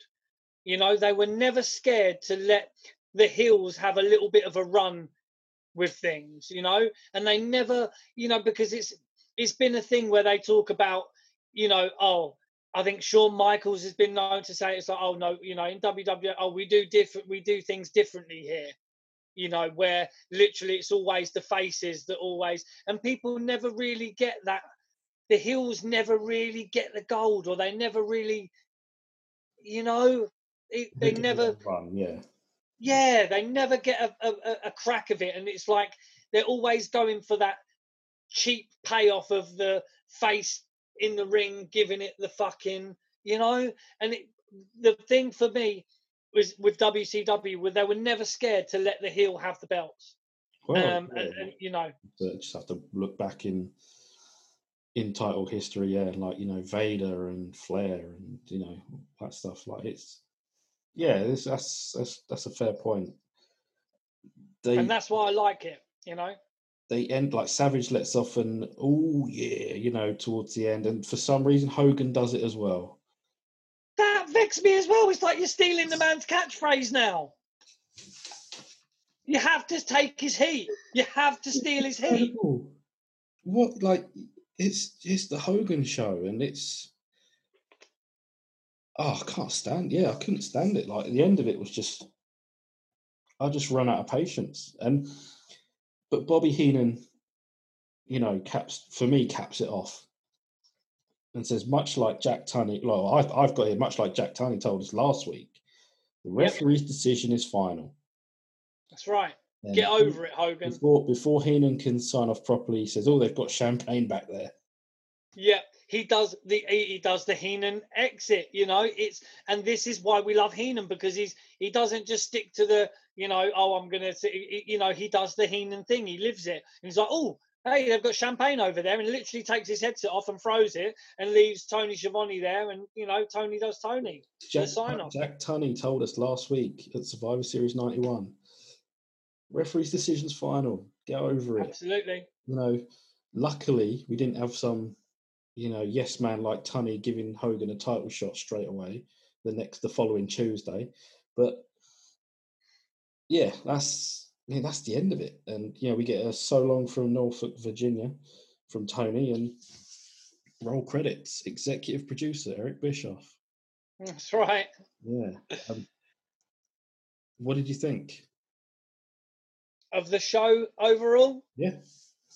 I mean, like I say, this is the second time, and I finished watching the rest of it this morning. The second time I watched the pay-per-view in about 3 months, because I was doing the whole Nitro thing. And yeah, I mean, it was a good show. There was some good matches in it, some really good wrestling. But again, it turned into the Hulk Hogan show. And it kind of, if only he was more willing to work a bit more with people, it would have made it a lot more exciting, and it would have made it a lot more, what's going to happen, rather than we know Hogan's going to end up with the fucking strap at some point. Yeah. Why not just build it up and build it up and build it up, where he just gets getting beat down, and then that pop, because then people will start feeling sorry for him. But you could never feel sorry for Hogan. Well, in an ideal world, he would keep getting beat down until that July of '96, where he says, "You know what? I've got my buddies here to help me now." Yeah. What do we know? We're not bookers, so. I mean, not yet, anyway. Yeah, I mean, it was a good show. I mean, how about you? You enjoy it? There were some really good parts. Like I said, I struggle with things like poor production. I struggle with things like multi-cameras, setups, and overly gimmick matches like tape fists and stuff. It's harder to watch like when it's bad, but they sprinkled it in with some good to excellent stuff, and it's watchable. The whole show is watchable. I would definitely recommend that people go and watch some of these matches at least. And if you think we're over egging it on the main event, then go back and watch it and tell us what you think. It's true, because we're not over it. It wasn't great. It really wasn't. But it's worth a watch. Just as to cap off the pay-per-view. Yeah. Not a bad pay-per-view overall. But yeah, it was just a ridiculous main event. And I guess that would be it. That would be us wrapping this one up. It's another one in the books. Another one in the book. Another one in the bag. Another notch on the bedpost, as it were. And we have decided that our next episode is going to be back in the Attitude Era of the WWF. We haven't decided which show for sure, but Attitude is Attitude. People love that stuff. I know we yeah. So yeah, we I'd like to personally finish off by saying thank you to anyone that's stayed awake as usual, still watching, still listening, still having fun with us, still laughing and joking. You can go back and check our archives on YouTube or on all of the other listening devices that Chris, I'm sure, will reel off for me any minute now. But absolutely. Also remember, like and subscribe. Send us a comment if you've listened or watched. Tell us if you like it. Tell us if you hate us. I don't care if you like us or hate us. It's fine. Just like it, comment, subscribe. Hit the notification. That way, you'll find out exactly when we're on. You'll get the little shout on your phone the minute we come online for our next episode. Or take the notification button off and just wait for me to tell you about it on Twitter or Facebook or Instagram. Yes, do that. But please, guys, yes, please subscribe. We are building up a little package for our giveaways. We are going to be doing, when we get to that 1,000 subscriber giveaway, there'll be a hell of a giveaway. It will be a hell of a giveaway. We will collaborate on that, like with some of Chris's bits, some of my bits, and we'll have we might even have a second place giveaway, Dude, we can even do a 1, 2, and a 3, but we really want to get to that 1,000 subscribers. We really, like we said at the beginning of the episode, we can't thank everybody enough. Our last episode is our most watched episode, and we really thank everyone for that. So if everybody that watched that, please just subscribe. Everybody who watches this, please and like Jordan's saying, it costs nothing to subscribe. Just tap that little bell down there. Tap that little bell, and we will be eternally. Tap the bell, you might win something. Do you know what I mean? What more do you need? That's it, baby. And yeah, so you're catching us here. We are on Twitter and Instagram at Chat Grapple Pops. That is more, Twitter is Jordan's domain, but I do occasionally chip in with bits and bobs. We will be putting more photos on the Insta. If you're watching the video, this is YouTube, Chat Grapple and Cheap Pops podcast on YouTube. We are on every single podcast platform available, which is Podbean, Spotify, Deezer, Castbox, iTunes, Apple Podcasts, Google Podcasts, Stitcher, Listen Notes, iHeartRadio, TuneIn Radio, and a load more we've got to add to that list. You can get us on Amazon Alexa via TuneIn Radio. And yeah, we just love doing what we're doing, and we're going to keep doing it every week. We're going to keep grinding these out, and we just keep watching these wrestling pay-per-views. My main man, JB, I'm Chris Dredd. This was World War III, 1995 WCW. And we just want to say thank you to everybody that has listened, as Jordan says, listened, played along, laughed along. We love you all. Falling asleep too, yeah, sure. Yeah, so until next time, it's a goodbye from me. Take care, guys. Take it easy, guys, and we'll see you on the next one.